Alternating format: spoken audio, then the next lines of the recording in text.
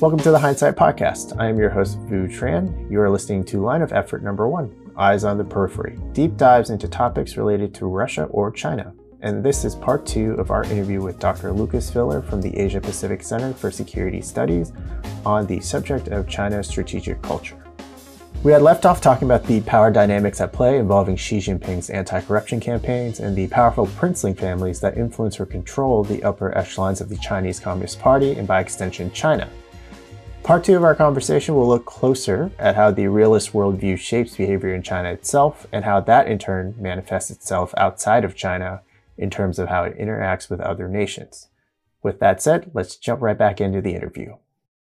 So it sounds like the realism, kind of that dog-eat-dog worldview runs even deeper than China's view of its neighbors. It's almost endemic into the system. So like if you were to even be born into the wrong powerful family, this is your reality every day of your life for the rest of your life. Oh yeah, for sure. And like that's, even at the lowest, level of citizenship. So, okay, great example, the social credit system, right? So China's social credit system, when it first came out, there was quite a bit of outrage, especially in the West, not so much in China, but in the West about, invasion of privacy and all these things. And again, looking at China, there was not the same outrage in China. And so the question is why, right? And in part, it is that the Chinese don't have the same expectation to the right of privacy. But also it's because, in fact, the social credit system was getting after a major problem in Chinese society. And so the Chinese citizens generally supported it. And that problem is trust. Everyone in China, not everyone, sorry, but there is a strong proclivity in China. Everyone's got to do what you got to do in order to survive, or at least if not survive, then even make money. And so there's a lot of people who are scammers, and you see the same thing in OBOR. There's a lot of OBOR, smaller OBOR projects that were most likely not actually officially endorsed by the OBOR government organizations, but entrepreneurial Chinese businesses were slapping OBOR on the title for international audiences to make it sound more legitimate. And so, the social credit system was this idea that you don't know who to trust, because without a reliable legal system, there's less incentive to follow the rules. And so everything is unpredictable, and there's no way to really effectively seek justice if you've been wrong. And so between that and the Cultural Revolution and all these other things, the whims of the CCP, there's no stability, there's no certainty. And so everyone not only has to look out for themselves and their families and their friends, but there's no point like planning. It's less important to plan for the future because, ultimately you do have no idea. Anything could happen, right? You could have all your money in the bank and then someone decides, the bank collapses, or some corrupt person walks away with all your money, or the CCP just freezes your funds because you got on the wrong side of someone more powerful and they accused you of corruption, whether it's true or not. And so the social credit system addressed that issue at a basic level by saying, we're going to try to help establish a way for you to know who you can trust, like who you can do business with. And that has been not super effective, but it's still being developed. And the extreme of this is that there have been instances where, for example, in the social credit system, there are limits to Chinese willingness to not have privacy. So one example that just comes to mind now is a bunch of years ago, maybe like 4 years ago or so. Some city in China, I don't remember which one. It was not Beijing or Shanghai. They basically posted on the Ministry of Public Security, I think, on the website. I think it was jaywalkers. And they basically had been using the Safe City, Smart City, Huawei facial recognition technology that China's trying to wire throughout the country. And they use basically, early AI to identify citizens who were guilty of jaywalking. And then they posted the national ID cards of those offenders on the MPS website for that locality, basically, again, sort of shaming them and trying to use them as an example for others. And there were protests because, the national ID cards have a lot of personal information and a lot of PII. And the Chinese people felt that this was not commensurate with with the crime of jaywalking. And they protested, and in the end, the MPS, I think, issued a public apology and took down the photos. So there are limits, even in China, to infringement of privacy. Just quickly before we move on, I just want to ask you one question about competing cliques, because you had said earlier that those have largely been wiped out by Xi Jinping. For our audience, there used to be kind of Jiang Zemin, so 2 presidents ago, he had his own clique, and then his successor Hu Jintao had his own clique, and then you had the Xi Jinping clique. So those have been wiped out by Xi Jinping, but I've also read reports where there are new cliques forming, but it's really amongst his proteges now. So it's there's only one clique that's really the Xi Jinping clique, but under that umbrella of the clique, there's still plenty of factions that are vying for supremacy. Is that something you're seeing in your research, or is that a nascent thing, or is it not going to turn out to be a thing? Good question. My short answer is I'm not sure. I agree with you. There was the Communist Youth League and the Shanghai factions. My sense, I don't know what the sort of current faction breakdown or clique breakdown is. Going back to what I said before, I think that there's probably not a very clear sense from anybody, including in the CCP. There's so much politics and maneuvering largely based on, self-interest. I don't think that there's strong factions at this point. I think Xi Jinping's driven them underground pretty effectively, but I do think that there are people who agree with one another and are critical of Xi Jinping's decisions and policies. And I think that they are probably at least subtly working in small ways to further, their preferences over some of Xi Jinping's policies. And I think we see some of those every once in a while, and when they're sort of notable, although probably subtle changes in China's, especially domestic policies.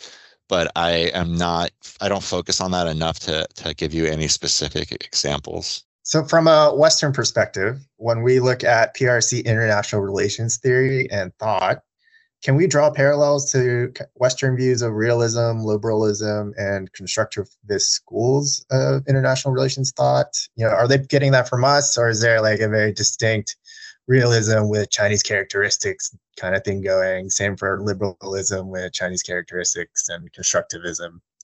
How are they interpreting our fundamental schools of thought? Yeah, so their IR scholars are well versed in Western IR theory. I was at Renmin University for 2 years in their international relations school, and the professors there absolutely know these, and they are used as handy sort of frameworks for discussing policies and behavior, especially in the West. There's a general sense that's been going, there's been a intellectual thread in China for a good number of years that China needs to come up with its own IR theory. It shouldn't use, and it would be not very helpful to use Western theories for a non-Western culture and political style of governance. That being said, I think that there hasn't been a whole lot of there hasn't been any specific sort of theory that is China homegrown that seems to be popular within Chinese academics. But then, the other aspect of this is even in America, to what extent does IR theory actually how much is it used? How much influence does it have on US government decision makers, right? And, in some cases, you do have academics in influential positions in the US government, but even then, I think that it's hard to sort of, if you're a political realist, or constructivist, how do you use that in your day-to-day for making policy and political decisions?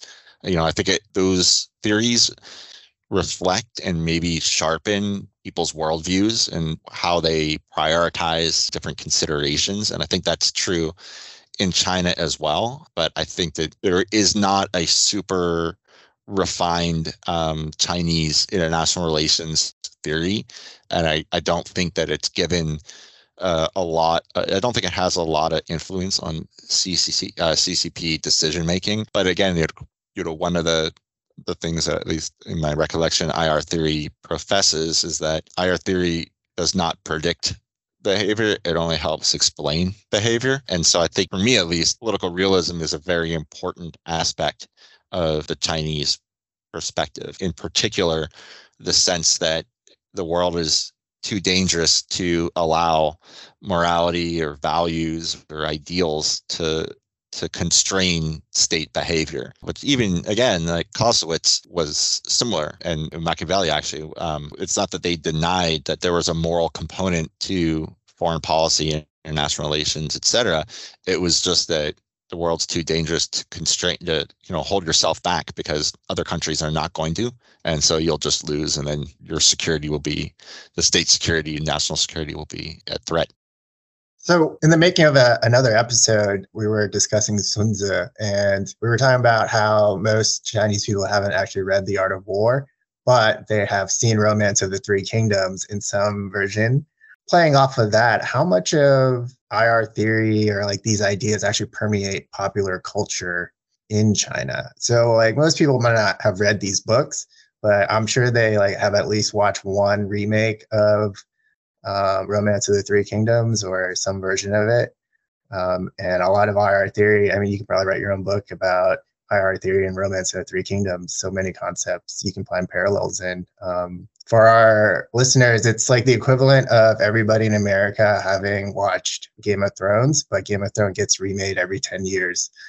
That's how I think pervasive some of these cultural icons are in China. So even though they've never read any of these books, like how much of these ideas are actually still there, just permeated in their popular culture? Absolutely. So for one, I think the PLA professional reading does include Sun Tzu, as well as the other sort of military classics. But for the ordinary person, as you said, I mean, I think a lot of it is baked into the culture, certainly including TV, but in many other ways as well. And so I think a lot of the lessons and axioms are there, but people, a lot of Chinese people know them, but they may not be able to recite them. I'm also interested, so, I know you had someone, a Sun Tzu expert, come in, but one of the points that I've always thought was that Sun Tzu was a military advisor, strategist who was, his book, as well as the rest of the military classics, they're manuals for fighting a war. And so there is generally a presumption in them that force will be used. So even when without fighting is not meant to say don't use force. It's meant to say be very judicious about how you use force, because it's the least desirable tool for a nation imposing its will on others. So, I think that one of the things that helps transmit a lot of these strategic preferences, if you will, is there are a lot of stories. And I think China does a very good job because it's understandably proud of its long history and culture. And so, as you may know, like Chongyus, right, which are these sort of 4-character sayings that, are just such a part of culture that everyone knows them. And so there's multiple books written that look at Xi Jinping's speeches and analyze, for example, the quotes that he has in those speeches to try to discern the influences. And so in a phenomenological way, the stories, the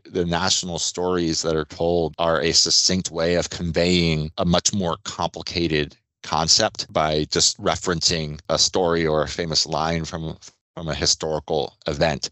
And so I think these are so common across Chinese culture that there's a pretty broad understanding of these concepts, even if, for example, they may not know it comes from Sun Tzu, or if it does, they may not be able to recite the adage word for word. I'm very interested in how you think Western thought has really shaped the CCP's view on geostrategic thinking and culture. So on this point, what I'm really referring to is a lot of the PRC's up-and-coming leadership, or their children, are Western-educated technocrats, right? So famously, Xi Jinping's daughter graduated from Harvard with a degree in psychology.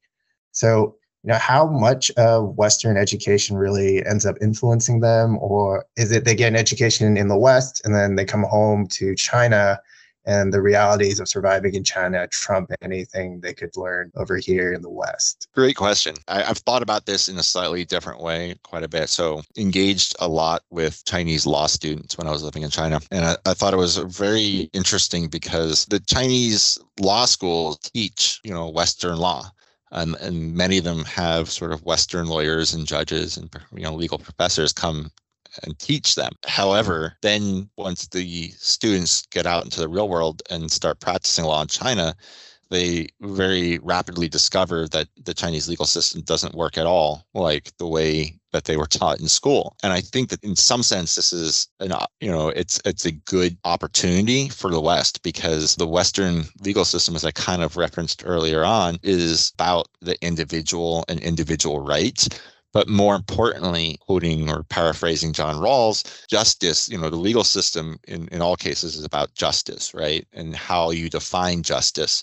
And in the West, one of the dominant ways that our legal system defines justice is fairness, which is also equality. And so, whereas in the Chinese system, individuals are not equal, it's a hierarchy. And so when you learn a legal system that treats everyone as equal before the law, I think that has universal appeal, especially to people who live in countries where things aren't fair like that, and there's no way to sort of seek justice. And so I've thought that between sort of Western soft power, because these ideas are baked into our TV and movies and everything else, but especially for law students who learn these principles, and generally it resonates with them, and then they realize that the Chinese system doesn't work like that.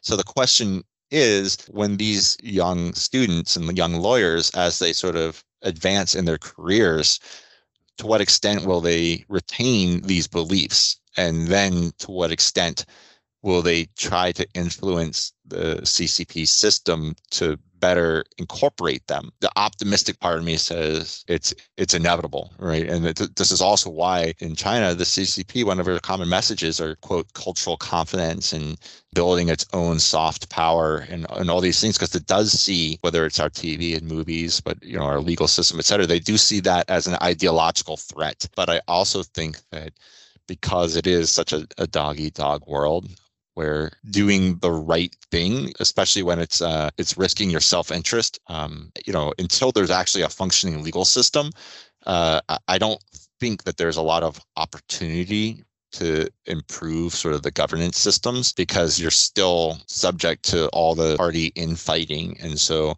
trying to do the right thing, and sticking your neck out makes you incredibly vulnerable to your competitors. And since it's a dog-eat-dog world, everyone has to claw over everyone in order to survive. And so I'm not super optimistic that the younger generations will be able to or would be willing to make a strong sort of reform for the governance. And I'd say the other thing that adds to that is that the CCP sort of propaganda, it's very effective. It's very clever. I often will point to, and sometimes when I'm briefing senior leaders, I'll send them.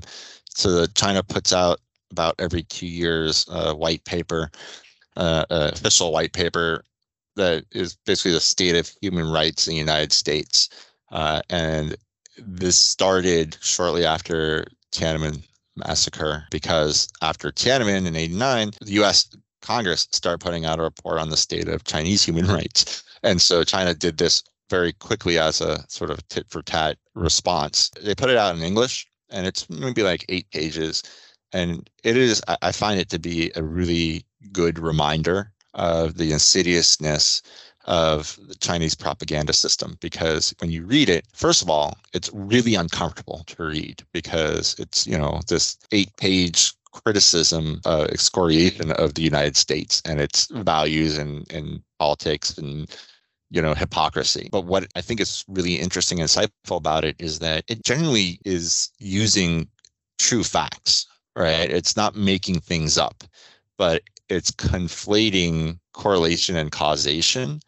And so, but it does it in such an insidious way that, again, the way that it influences the ordinary Chinese person and how they view and interpret, for example, U.S.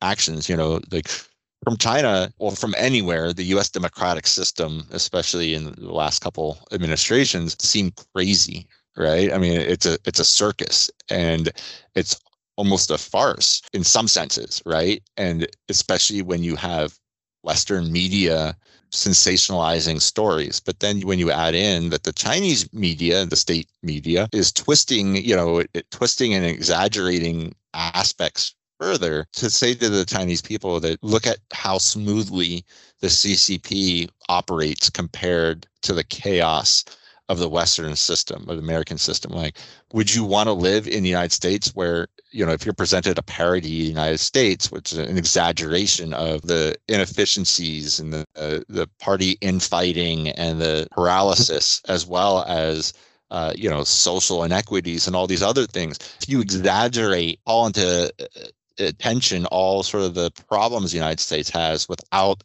recognizing the corresponding advantages of it, then it's not all that difficult to convince others that China's rise is inevitable and America's decline is inevitable. And I don't think that's true in either case. But my point being that having access, Xi Jinping, was an exchange student in the United States, and it didn't seem to change his opinion all that much. In part, there's the idea that the United States and Western democracies, capitalism, is all about greed, right? And it's all about me, me, me. And that's not something that, is uncommon to hear as a criticism from Americans as well as people, Westerners overseas.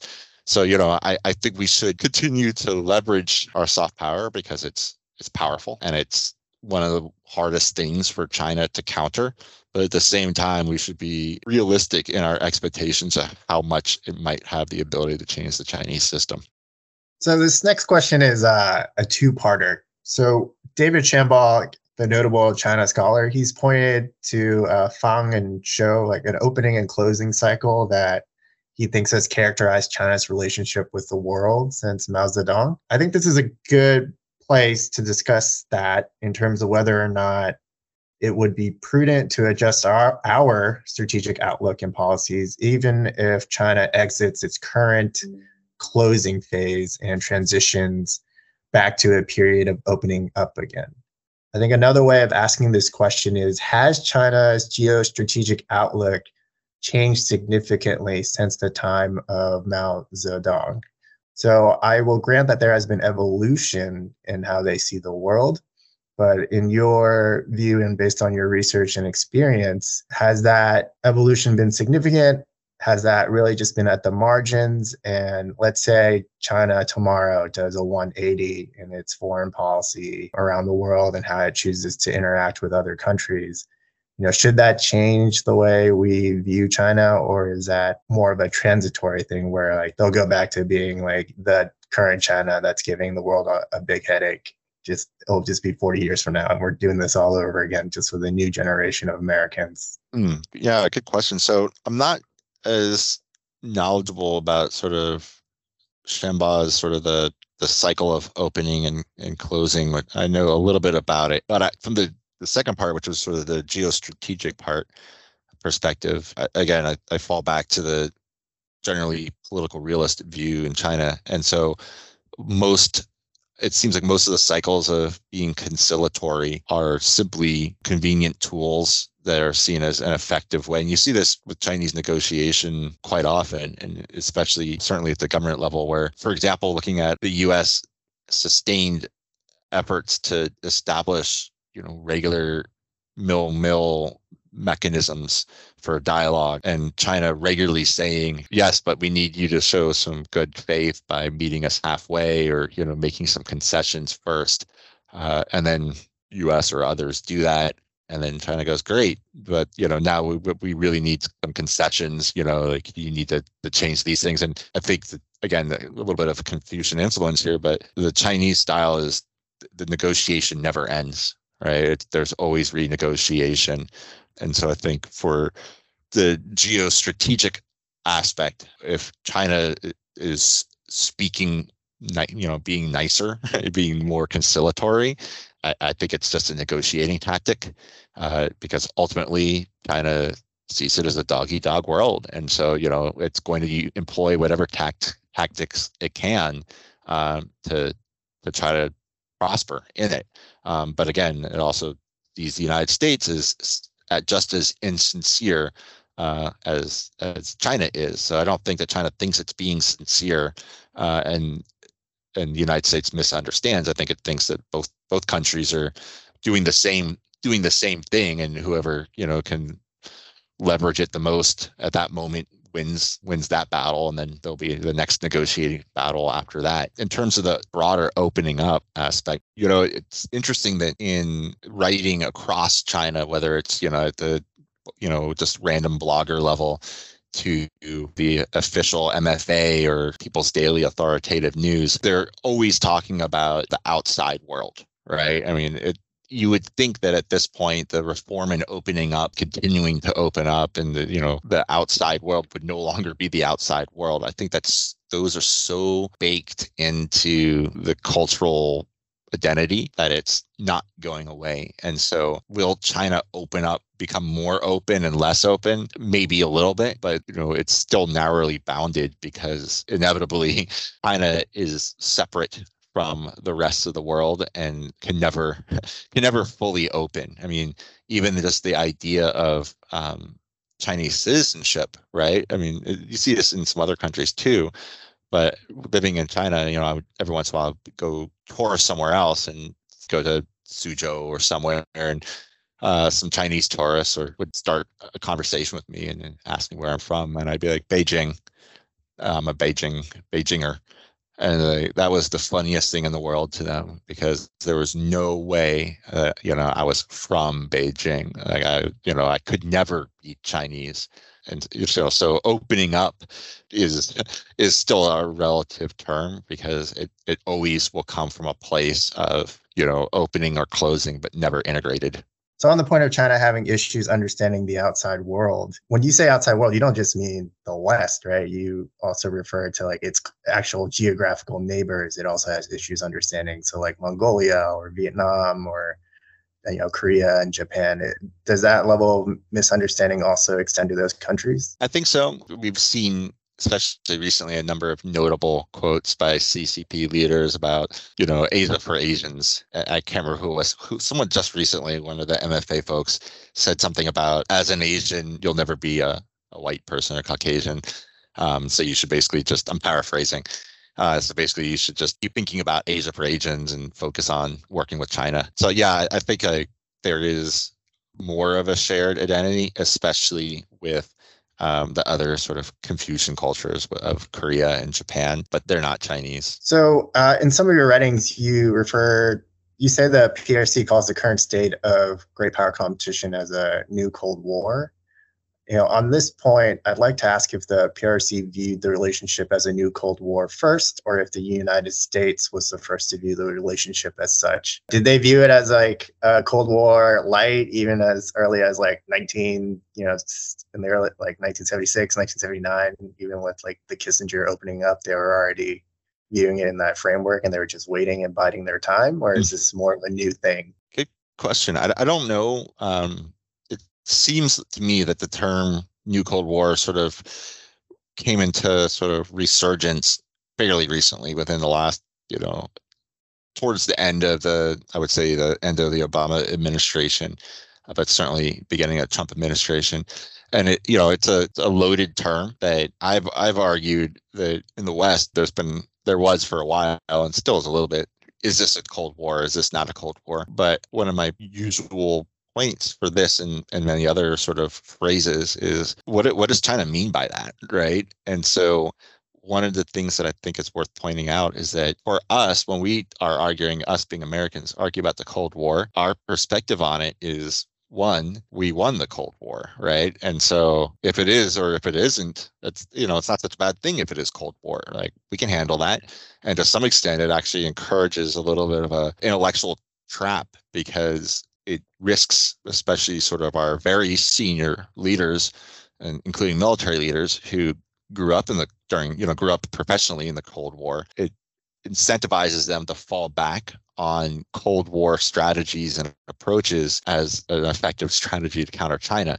But more importantly, from what China means by the new Cold War, it's a term that they're using in a negative way that I think we are not helping ourselves by continuing to have that debate, because for most of the countries that China's targeting the use of this term for, the original Cold War was not a good thing, right? I mean, much of Asia, especially Southeast Asia, where the proxy wars for the Cold War happened. Most of these countries do not look at the Cold War as a Cold War. It was still hot, it just wasn't nuclear, and they were they were trampled in the middle between the Soviet Union and the United States fighting one another. They didn't win in any way from that, and so I think China's use of the new Cold War terminology is intended to basically exacerbate sort of this "don't make us choose" that is sort of what I think is the next evolution of that sort of propaganda narrative, which is, here are all these little countries, and they don't have a dog in the fight, but they're the ones that are going to be most severely affected. It doesn't matter if there's an economic battle between the United States and China, or God forbid, like a military battle. China and or the US may win or lose, but it's pretty likely that all the countries in between, they don't stand to win much. Like they're probably going to lose, right? Or at least, if you're playing the odds, it's a reasonable perspective to have. And so the new Cold War idea is meant to sort of highlight the contrast between the US and China, and the fact that nothing good will come from this. So what's China's stated desired end state? What is their desired end state at the end of great power competition? Because they seem to believe there's a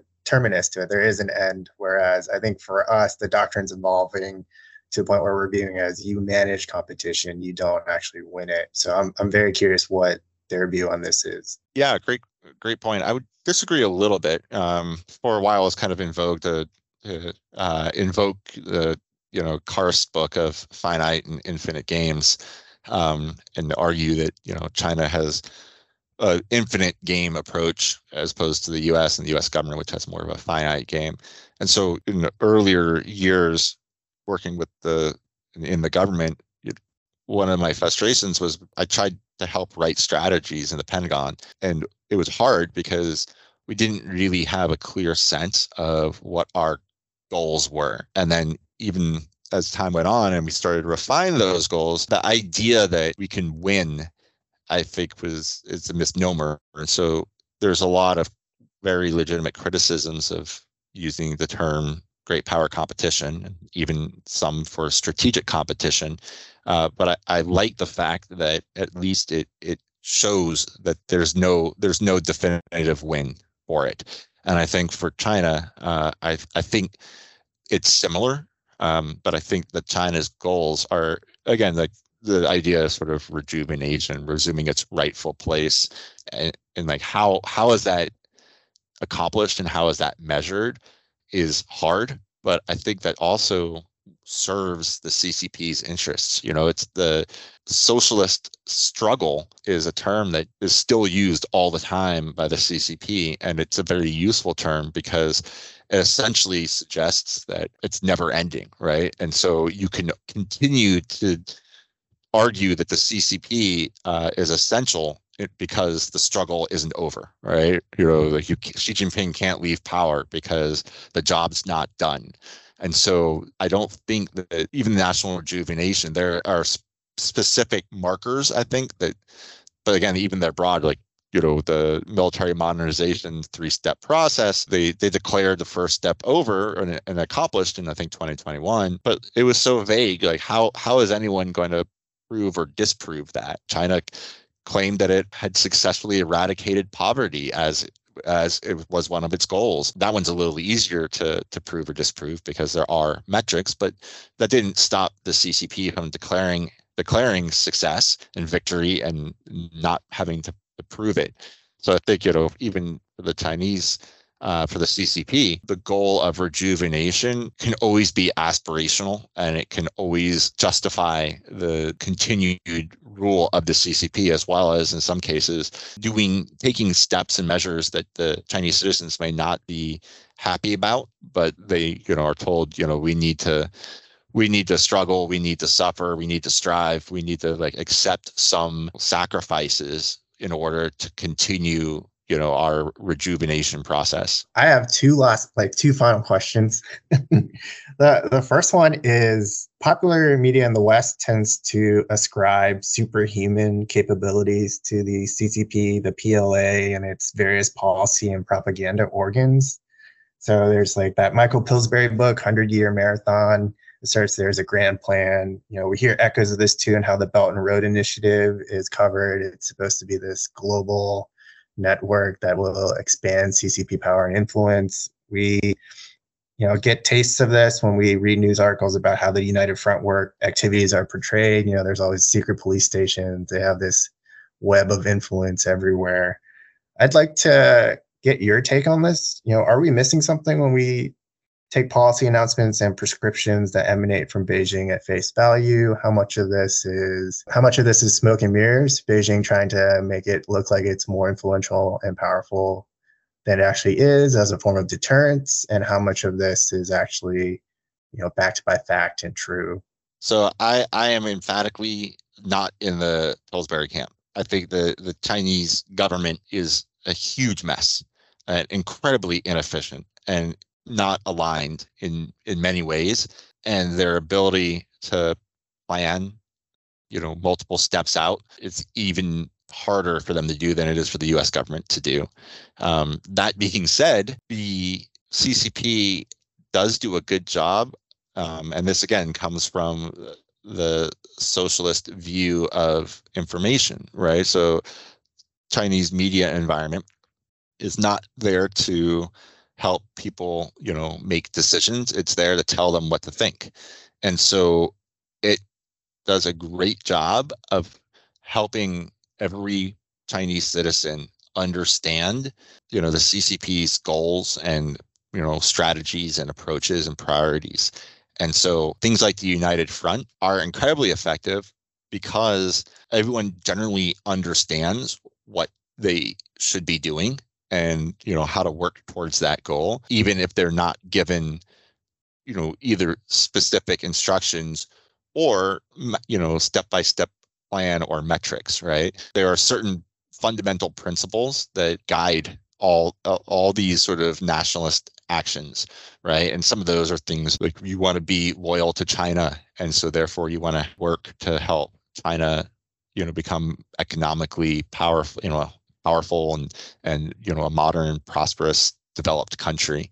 And so you don't need the step-by-step laid out plan that, one, wouldn't be followed very well by that many people. But also, things change all the time, right? So, strategy is just a plan to start and then depart from. And so I think, there are certain concepts that are clear. The West is not to be trusted. Japan's not to be trusted. That we are a threat to their security and prosperity. Things like that that help guide the average person's behavior. But I don't think that there is a grand plan. And for that matter, I point out that I think that history will look back on Xi Jinping as a terrible leader. He has made mistake after mistake, in my opinion, and I think in opinions of many people, including in China. He's driving that country. The country had been on a pretty amazing path of development, and it's through, I think, my opinion, it's through his muscular policies of control domestically and sort of pushing back internationally. He seems to keep compounding mistakes that have essentially derailed what should have been a pretty safe bet of China's economic development rise. And I think his strongman tactics are quite effective at keeping him in power. But at some point, the leadership will change. I don't know if it'll be for better or for worse. But I think we'll look back, and the Chinese will look back if the history hasn't been completely erased and rewritten. I think they'll look back and be like, his decisions and maybe even his personal ego and ambitions for a legacy, they were responsible for almost the catastrophes of the Mao era. Not quite, but. So, final question For our listeners, what would you recommend they read to gain a better understanding of the worldviews of PRC leaders? China changes day by day. So for our listeners who are primarily a bunch of analysts, how do you recommend they keep up with the changing viewpoints and the changing conditions on the ground as they try and put together an analysis for their commander? Yeah, absolutely. So, I mean, there's a lot of classic books, and I have several reading lists that either others, U.S. government colleagues have written or come up with, or I've helped develop, and I can share those. There's some absolute classics in there as well, some new ones that are excellent. But I think for me, the idea of sort of strategic empathy, or sorry, cultural empathy is really important. And it's one of the things that I spend most of my time doing is reading what the Chinese are saying, even though it might, and it generally is propaganda, right? But there's a handful of people who do this, and they do it professionally, and they do it better than I, because it's a real skill to be able to wade your way, forget the language, to wade your way through the CCP way of speaking. Like it's atrocious. It's incredibly difficult. It's a bog. But I'm regularly impressed by the people who can do that, and will detect in a long string of what seems like generic phrases that are always said, one word difference, and then be able to tease out the meaning. And I do not think it's an exaggeration when they say this was important, because that is how the CCP uses the information domain. And so again, like I would say, if there are ways for anyone to read the Chinese news, in particular, the People's Daily, and either sort of Chosha is another one that's a CCP theoretical journal, so it's even more dense. Same thing with Study Times or Learning Times. It's theoretical, but as people who know these publications much better than I, who have been kind enough to share their wisdom and approaches with me, those the theoretical journals are going to give you the best heads up on ideas that will likely influence policies further down the road. And then the People's Daily is the authoritative mouthpiece of the CCP. And so, if you read the Global Times, you're reading blanking on the word right now, a tabloid. You're reading tabloids, right? And it's still worth reading for a couple different reasons. But if you're going to read one thing, read the People's Daily. Ideally, the Chinese one. There's Google Translate works pretty well. But if not, read the English one. And it just takes time. That one of the things that, as a person who's done sort of China, if you will, OSINT, although I would say I'm not an Intel guy, so I don't do intelligence, but publicly available information for China. One of the things that I think sets analysts apart, U.S. analysts, is there's no replacement, there's no substitute for experience, right? Like you can read the People's Daily and write a book report about what it said. But the real skill comes into reading it and then knowing what's significant and why it's significant. And the only real, I think the only, or at least the best way to do that is you have to build up a knowledge base. You have to know what's normal in order to see something that departs from normal and then decide if it's significant. After that, you work with other colleagues that you trust to figure out what it means. But anyone who's trying to understand China, the cultural empathy part of this too is the idea that, I've seen this a lot in terms of cognitive bias. If we disagree with something, it's very easy to just dismiss it. And, one of my big points I make, in my job all the time is it doesn't matter if we agree or disagree with China. It doesn't matter, if we think they're right or wrong or they're factual or not. because the way that China is interpreting what the US is doing and others are doing are based on its perspective and its beliefs, right or wrong. And so when I read things from China, even if I vehemently disagree with them, I need to put that aside and try to understand, what's the logic behind this according to China, because there's got to be a logic, right? I mean, almost always there's a logic to it. And if I can understand that, then I can better understand how China is going to, its decision-making process, but also how it's going to interpret and possibly react to the things that others are doing. And so reading something like the People's Daily with as much of an open mind as possible helps. The social credit system is another example of that. Is instead of, and I've definitely had people I've worked with be like, the social credit system is terrible and that's the end of it, there's no need to consider it any further. I'm like, well, we can actually discern maybe some information approaches or narratives that we could use that might be more effective if we understand why China has the social credit system and what the Chinese think of it. That's a great point. The social credit system, the way you explained it, it actually fulfills a signaling problem within Chinese society, right? How do you signal you're trustworthy enough for me to do business with you, or for me to share sensitive information, or just trust, which is like we take for granted in the West, but is at a premium for certain segments of Chinese society.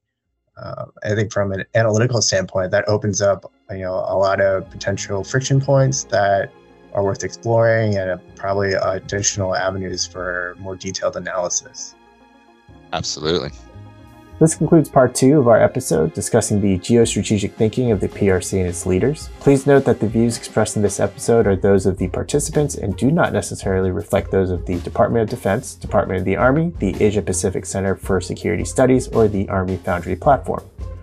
Attached to the show notes are the transcript for this episode. We will also include some recommended books from Dr. Filler for those who would like to learn more on the topics we discussed today. If you have questions, comments, and most importantly, suggestions for topics we should cover in future episodes, drop us an email at hindsight.podcast.afp@gmail.com. Until next time, I'm your host, Vu Tran, signing off from Fort Liberty, North Carolina.